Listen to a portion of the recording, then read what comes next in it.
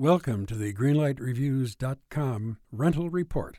I'm Les Roberts. I'm Ann Elder. Today you'll hear an excerpt from our review of the 2007 escapist fantasy, The Golden Compass. The Golden Compass is a visual feast that offers substantial food for thought. That's right, Ann. It is set in an alternate universe. A little girl goes off to the frozen north searching for children who have been kidnapped for experiments by the evil organization called Magisterium.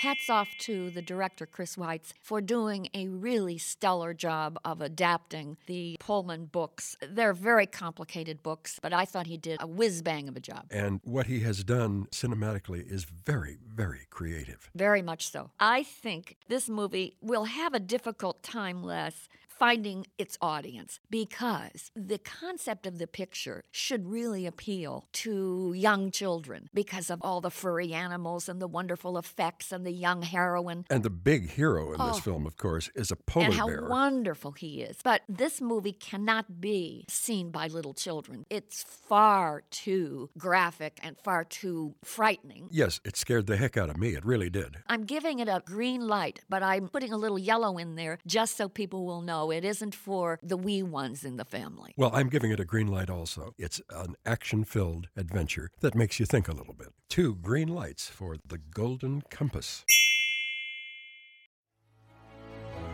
In a world infatuated with comic fandom comes a show to help us remember the talents that have inspired us. Whoa, cut. Oh, come on. It wasn't that bad. It's a bit dramatic. Let's just tell them about the show, guys. We are the Canned Air Podcast. Join us weekly for a comedic trip through pop culture.